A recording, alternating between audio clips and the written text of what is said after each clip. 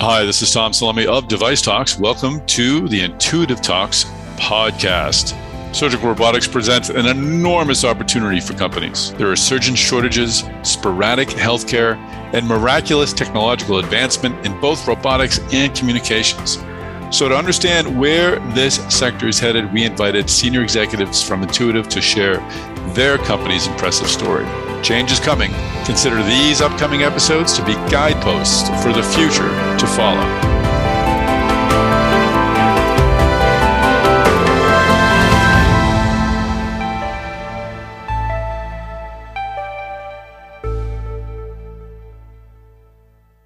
Hi, everyone. This is Tom Salemi. Welcome back to the Intuitive Talks podcast. This episode is brought to you by Biomerix. In this episode, I'll speak with John Conta. John is Vice President of Product Management, and he's specifically in charge of Da Vinci SP, Da Vinci's single port system. So the Da Vinci system, of course, the original Da Vinci system required multiple ports. Da Vinci SP is able to enter the body through a single port and create the triangulation of instruments inside the body. And John will talk about how that's done. Now the company is working to build the market in the US for Da Vinci SP. It has seen some success outside the US, and it wants to duplicate that success inside the US. Jonathan will talk a bit again about the product development and about the market creation. So it was a great talk. Jonathan has held a number of roles at Intuitive. We'll talk a bit about his career, but more importantly, we'll understand where Da Vinci SP is headed. But before we begin this episode of Intuitive Talks, I'd like to bring in a message from our sponsor, Biomerix. I'm speaking with Brian Curtis. Brian is Executive Vice President of Research and Development at Biomerix. Brian, tell us about Biomerix and how do you work with medical device companies? Biomerix is a vertically integrated contract manufacturer in the interventional medical device market.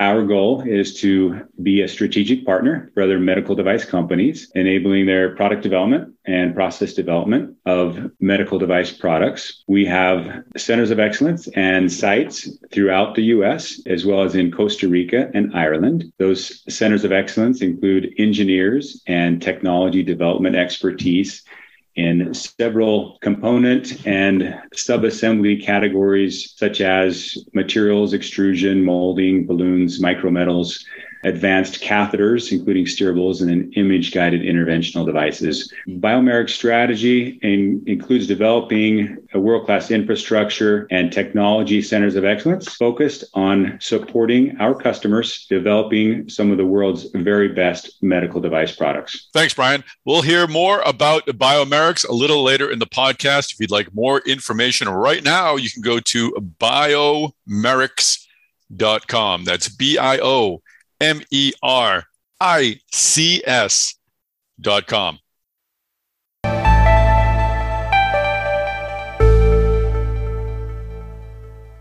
Well, John Conta, welcome to the podcast. Tom, thank you so much. Pleasure to be here. Great to have you. And as always, I want to start these conversations off finding out a little bit about our guest and their path into medtech and over to Intuitive. What was your the first thing that interested you about the medtech industry, and why did you join? Sure. I think for me, it's really a family thing. Both my parents are in various forms of the industry side of healthcare. My mom was a microbiologist, worked for Abbott, worked for Regeneron and whatnot. And my father has been in devices his entire career. He did a lot of hips and knees. And then later in his career, moved into startups in interventional pulmonology and structural heart. So I've been kind of nerding out on the med tech space since I was probably in sixth grade, I guess. There was no rebellious streak in you that wanted you to go in some other, .com pursuit? I did pursue that. I kicked around a few careers in my earlier 20s back in Internet 1.0. And then I realized that frankly, I missed the healthcare side of stuff. Yeah. I did a biomedical engineering undergrad. My first job out of college was doing orthopedic research at the artist formerly known as Beth Israel. And I missed that side of it and kind of being able to impact patient lives. And so I came back to it and I've been here ever since. Well, that's fantastic. So now the part two of the question is, how did you find your way over to Intuitive? You were at CR Bard before that, correct? Yeah, that's correct. Yeah. So post doing my MBA, I was invited to be kind of the guinea pig of a general management rotation program that CR Bard was setting up. Spent my first couple of years up in New Jersey doing corporate development, kind of looking at M&A and white space places to make investment. And I then rotated down to the Bard Urological Division, which was down in Atlanta, doing women's health. And spent a couple of years there, actually started doing some training of physicians in concert with Intuitive. Bard was providing the implant, Intuitive obviously providing the Da Vinci. Got to meet the Intuitive team at that point and kind of was recruited away. And it was not an easy sell for me. As I mentioned, I grew up on the East Coast. My wife grew up on the East Coast. So this was going to be displanting our 2-year-old daughter and 6-month pregnant wife all the way to the other coast. Which, let me tell you, that didn't go over so well with the in-laws at the time. But nonetheless, yeah, definitely not. But I did enough homework on Intuitive to realize that this is a company that's certainly transforming the way healthcare is delivered in the surgery space. And I'm probably going to have one opportunity to be a part of something like that in my career. And this was it. And even then, I thought it was going to be probably a 4-year stint and then back to the East Coast, given that that's where our families were from. And here I am nearly 14 years later and have never left. That's terrific. I want to talk about the single port robotics in a bit, but yes. Your early days in Intuitive, you were involved with you had many different roles. I saw that you were early on sort of you were involved in helping to build Intuitive's story, finding unique ways to get the product out there. I read something in your bio about an episode of Grey's Anatomy. What were those earlier days like? What were the headwinds that you were sort of up against, and what helped you win people over? Yeah. To your point, Tom, I've been very fortunate to have been here, as I said, nearly 14 years, and have had 5 different careers just here at Intuitive without ever having to leave. And that's one of the things I love about this place. But I did begin in the women's health space. And at the time that I joined, we were really kind of ramping in the men's health, the urology space. And we were just starting to get our feet wet in the women's health space. And a lot of the things that we had to overcome were, frankly, the women's health space does not have the same reimbursement that the men's health space does. And Intuitive was a bit of a poster child at that point for, applying too much cost, too much technology to a problem that may not need it. And so that was kind of some of the stuff that we had to overcome. The Grey's Anatomy thing that you mentioned was kind of a serendipitous little connection that I had with one of my cousins who happens to work in the entertainment world. And they approached us and said, "Hey, we'd love to have the Da Vinci on the show." And we made it happen. I'm actually an extra in the season finale of season, I think 3 it is.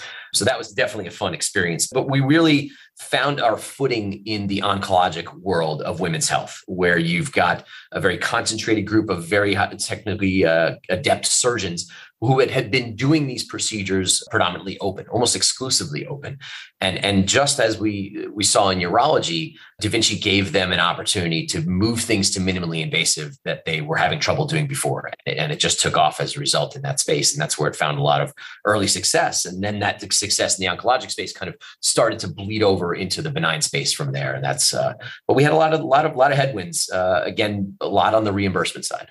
And as far as taking several jobs within a single company, that obviously is not uncommon in the medical device industry. But I'm just curious, what was sort of your litmus test for deciding when it was appropriate to take a next step and to take on a new role? What were you looking for with each sort of change? Sure. I've been the product of 2 different types of moves.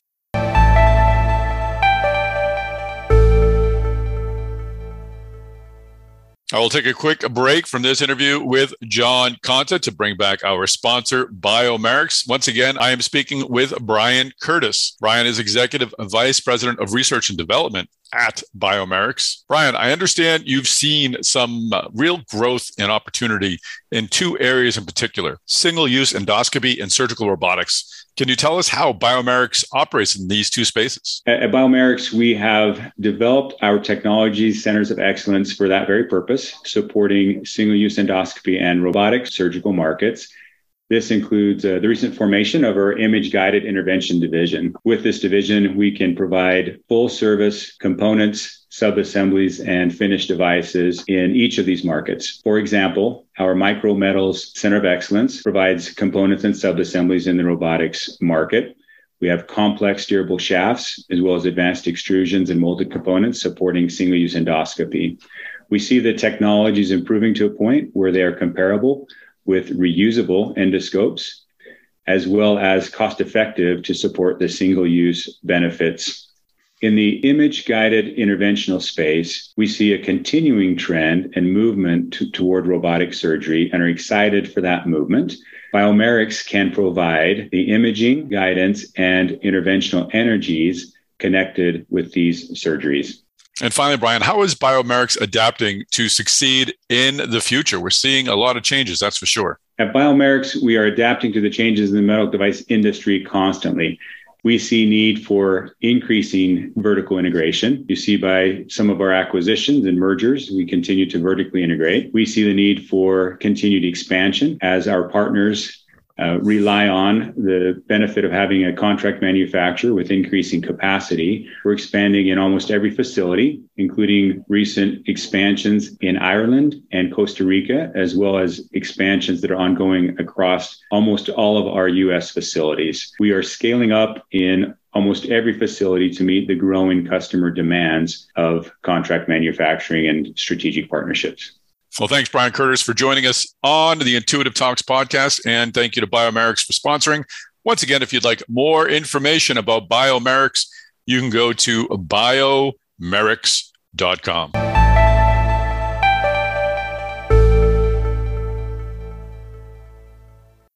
I'm just curious, what was sort of your litmus test for deciding when it was appropriate to take a next step and to take on a new role? What were you looking for with each sort of change? Sure. I've been the product of two different types of moves, some that I have sort of initiated and pursued, and others that were either handed to me or I was voluntold that this will be my next opportunity. But all of them, I had a fantastic leader who gave me either, like I said, an opportunity or an assignment, which they knew would grow me. And that's, again, one of the reasons that I stay is that this is a wonderful place to build a career and to bounce around into a couple of different areas and gain exposure and gain experience and gain breadth to what you're doing. Admittedly, Tom, it's been some of both. But I think for me, I'm a naturally curious person. I'm also a bit with a short attention span. So I probably can only really work on a problem for a few years before I just get distracted with something else. And again, Intuitive has provided multiple opportunities for me in my career to be able to pursue that, whatever that fixation is next. I heard every word you said, but I'm sitting here wondering how I've never heard the term voluntold before. I absolutely love that, and and I will be using it shortly, probably this evening. But let's talk a bit about where you are. You're now Vice President of Product Management at Intuitive. What is that role? What are you overseeing? I'm overseeing our SP, or our single port platform. As Vice President of Product Management, I've got a fantastic team that I work with, really defining user needs. What is it that our surgeons are trying to use this platform to do? And how can we impart solutions, i.e. products, that help them do that job better in service of bringing incremental clinical value to the patient? And so it's needs discovery, it's iteration, working with my counterparts on the development team to figure out potential solutions to those needs, and then making sure that what we can then build it, that we can make it economically viable, and then again, that it's meeting the user need, that it's solving the right problem. Just making technology for technology's sake is not going to get this done. And so we really focus very much on understanding, deeply defining, characterizing those user needs so that when we iterate on solutions, we know when we've solved the problem. Can you expand a bit on the process of identifying those user needs? What does that look like? Are you in a room watching surgeons? Obviously you are at some point, but is it merely just watching surgeons perform? Is it engaging with them directly? What does that process look like? It's a huge part of exactly what you said, Tom. It's being in the OR. I'm a firm believer in NIHITO, which is an acronym that stands for Nothing Interesting Happens in the Office. I want to be in the OR. I want to be next to the surgeon, sitting there watching what they're doing. And there are moments when you've got to sort of step up and say, hey, doc, I've seen you do that same motion 3 times in a row right now. What are you trying to do that the system is not enabling you to do? What is the end goal of what you're trying to do with that motion? And then understand and dive deep, ask the second and third order questions to really understand what it is they're trying to do. Surgeons will often come to us and say, can you make this 2 centimeters longer, please? Or something along those lines. And just following blindly that path would be a fool's errand. The better question is, again, what problem are you trying to solve? Why are you asking for it to be longer? Because maybe 2 centimeters longer, is not really the best answer. Maybe you need an entirely different device to get done what you're trying to get done. And so those are the kind of questions. And again, it's being in the OR. It's going to scientific meetings and seeing the publications and seeing where they talk about results, where they talk about limitations, those kind of things, and saying, what energy can we apply to this problem to overcome this? I'll also be stealing Nahito, by the way. I like that one a lot as well. You're a fountain of good terms. How do you bring the designers and the engineers and the technical folks sort of into this conversation? Because again, you're right. All the action is out there. You're not able just to study anatomy or models or things like that. You need to really work with the users on this. Yes. We have multiple different groups, and I'll differentiate between our product development group and our clinical development group. The clinical development group, we call them CDEs or clinical development engineers. Brilliant group of people who not only have incredible technical knowledge of the system, but many of them are trained MDs. They have incredible anatomical knowledge as well. We have a bunch of ORs sitting here in our building that we will do cadaver models, we'll do sheet models, we'll do various things that will, again, mimic what we're trying to do. We'll bring in surgeons. We'll have all those teams there saying, all right, try this prototype. All right, now let's swap that out and try this prototype. And really iterating through as they have described a problem to us. Now we've got a bunch of different potential solutions for you. Let's see where the limitations are. Every solution has got, if you gain something somewhere, you're probably giving something else up over here. Where's the balance of those things? And so we do tons and tons of those labs to make sure we're learning, as best we can in the sort of in vivo environment. That's great. I love the fact, and it's something that I had noticed, but hadn't really realized until you said that, how many surgeons that Intuitive seems to have working on design. Most other companies, they'll have doctors in the CMO role, still a clinical capacity. I think they still see themselves, and often some of them still do practice medicine. They're clinicians. This is a different role. What's it like to bring surgeons into the design function or element of a medical device company? What's that transfer like? We have a whole group of medical officers, which you just described a lot of their function. Almost all of them, I think all of them, still maintain a clinical practice, but they spend somewhere between 1 and 3 days a week here with us as full-time or part-time employees. They bring such depth and such tangibility to what we sit there on whiteboards or in PowerPoints talking about. They do, and they've experienced, and they've seen, many of them have seen hundreds or thousands of cases where you're dealing with aberrant anatomy, or you're dealing with, those kind of corner cases that we want to make sure that we're accounting for here. And so the depth and the richness they bring to the feedback is unparalleled. They're an incredibly important part of our design and iterative process. And I honestly, at this point, I can't imagine doing these kind of things without them. Well, let's focus on single port robotics. Give us a bit of the history of the system, when it was sort of conceived and when it became available. And I want to just sort of understand how it's viewed in terms of iterations from the first Da Vinci system. Is this seen sort of as the next generation, as sort of a logical leap? But we can get into that later. How did the conception how did it all come together? Sounds good. Yeah, bunch to unpack there. Let's sorry about that. No problem. I would like to hit on all those points when we get to them. So the project began. It's now measured in decades. There's no question. In fact, it's approaching 2 decades that the project was kicked off, which admittedly predates my own time here at Intuitive. But here's what we knew. We knew that multiport was ramping and was finding success. But the one thing that it really doesn't do well is making those arms work right next to each other, very close to one another, right? They tend to clash either inside the patient's body or outside the patient's body when they try and work along the same plane, if you will, or right kind of next to each other. Mm-hmm. So we thought about that. And this is obviously something you run into in many surgeries, some much more than others.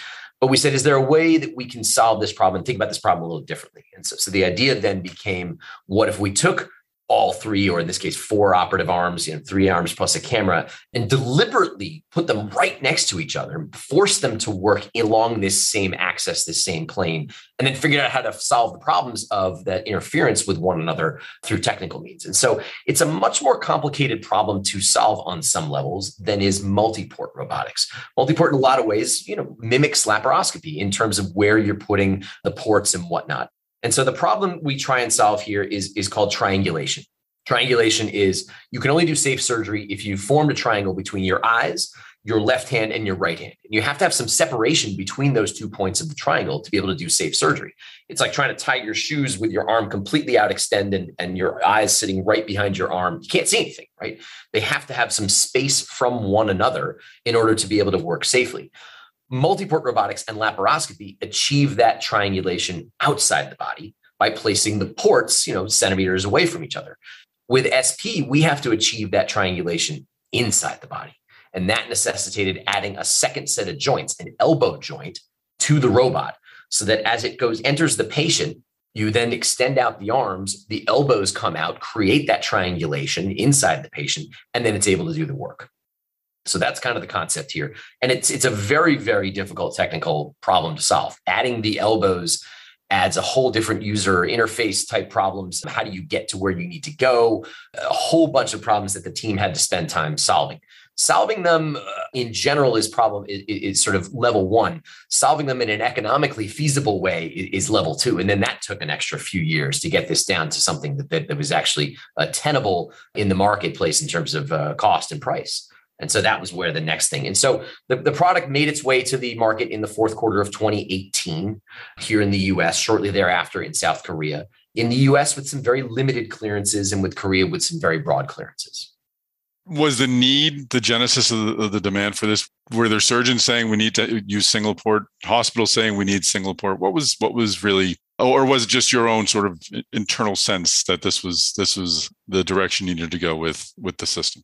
The concept of single incision surgery has been around for a while. Right. The SILS concept, or single incision laparoscopic surgery, certainly predates SP.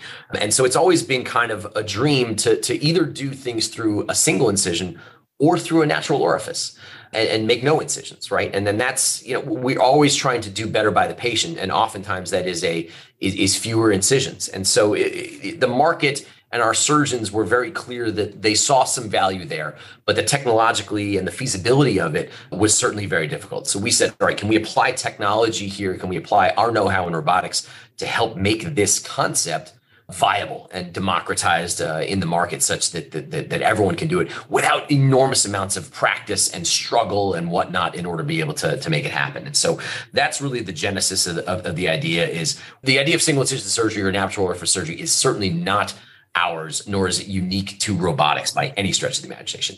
It's applying robotics to this problem to make it available for a broader number of surgeons and broader procedure group is really the goal. And what has the market adoption been for this? What was the response you're getting from surgeons and from hospitals as this came out? And was it different from, how was it different? I imagine it had to be different from sort of the rollout of your first system. Yeah, it's been quite different. So you asked a question before, which I think now is the appropriate time to touch on, is that SP is in no way, shape, or form designed to be or intended to be a replacement for multi-port robotics, XI, X, whatever it is. It is a different machine for different applications. So, and I think that's frankly a common misperception, is that the market thinks, oh, well, we're just reducing the number of surgeries. That's the next best way to do things. Well, in some cases, maybe that is the case. And in others, it's certainly not. Your question about adoption and sort of how it was received, I'd say, to be honest, Tom, right now, it's very much a tale of two geographies. Here in the United States, SP has only 2 clearances at the moment. One for urology, which again is already really dominated by robotics. And the second is in head and neck surgery, what we call transoral robotic surgery, or TORS, which is a fantastic patient value, but a pretty limited small market. I will contrast that with South Korea, where we were given very broad clearances right out of the gates, including urology and TORS, which I just spoke about, as well as gynecology, general surgery, shortly thereafter, thoracic surgery and whatnot. And so what you're seeing in Korea is sort of this perfect storm of a couple of things. Number one, you've got those broad clearances. So there's lots of things that surgeons can do on label that we as a company can help them with. Second, you've got a surgeon group who's extremely talented laparoscopically, much more so median surgeon, if you will, than in the US. And so they look at the difference between what they're doing laparoscopically and what they could do with multiport robotics. And they say, well, there's not a huge difference there. But with SP, there is a potentially big difference. And third, you've got a social situation where they put a huge premium on cosmesis, on the ability to hide scars or move scars away from a visible location. And SP does that brilliantly. And so the combination of those three things sees a huge market success in Korea. In fact, they're using their SPs more than their DaVinci Xis in Korea.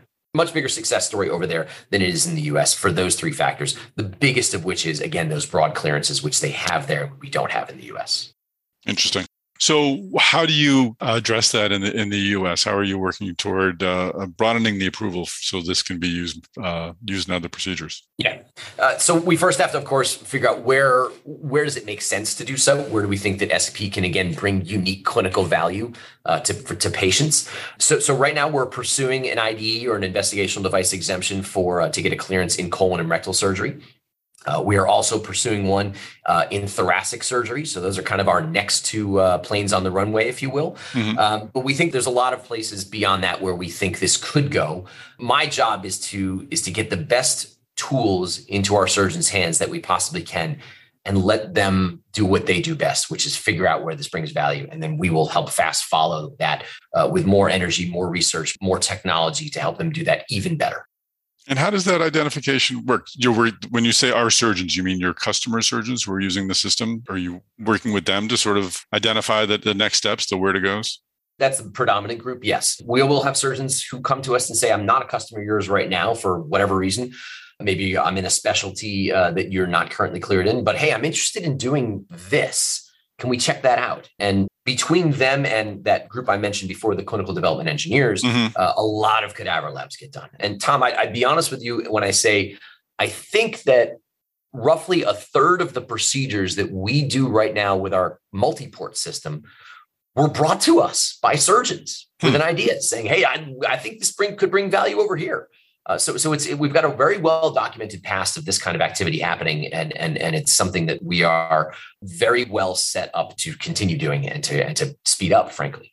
And what are some of the additional functionalities that you're hoping to add to the system? If you can sort of look forward as to where you're going, you can broaden the use for it, but what other features would you like to bring online with the single port system? We've got two things. We've just recently brought a broad set of instrument upgrades that have been in the pipeline for a little bit to market now for SP. They've helped make these surgeries more efficient, more surgeon friendly. The instruments are stronger. They have better grip. They have better range of motion, things like that. But really, to your question, we're trying to move SP towards matching what we have on Xi in terms of instrument breadth and instrument capability. That's a process. Again, adding this extra set of joints of elbows and shrinking everything down. Remember, our Xi instruments are 8 millimeters in diameter. SPs are 6 millimeters in diameter. And so that 25% reduction in available diameter makes engineering problems that much harder to get those cables down and around a second set of corners when you've got elbows. So there's significant design challenges here. You can't just sort of take the end effector of an Xi instrument and slap it onto SP and 2 months later, you're ready to go. There's significant development efforts that need to be done here. We're very much working through those right now. Final question. How else do you continue to build enthusiasm for this platform? I saw a video that you did, I think it was fairly recent, where you were amongst the people interviewed. There was a surgeon who was talked to as well. You talked about the challenge of latency, which I thought was a very, very well done video. You talked about the Firefly element, which I thought was fascinating. Is Firefly something that's available in the original DaVinci as well? Is that something that's available only with SI? Because it looked like a game-changing visualization technology. It is. It's a very cool technology that was first brought on the SI platform, and now it made its way over to XI, I think very shortly thereafter. So it's been something our surgeons have been enjoying the benefits of for years on the multi-port side, and just recently made its way to the SP side of things. But I think that's a theme, Tom, that we're going to try and do a lot of iterating on, which is if you've got a computer between the surgeon and the patient, how can we take advantage of that? How can we show the surgeon things the naked eye can't see? How can we bring new visualization technologies to enact a step change in safety for the patient, creating no-fly zones, lighting up the ureters, whatever it happens to be, that again can bring that incremental clinical benefit to the patient by having that computer in between them and the surgeon. Fantastic. Well, it was a real pleasure to have you. Thanks for sharing your story and SP story, and look forward to talking to you again in the future. Tom, thank you so much for having me. Really appreciate the opportunity.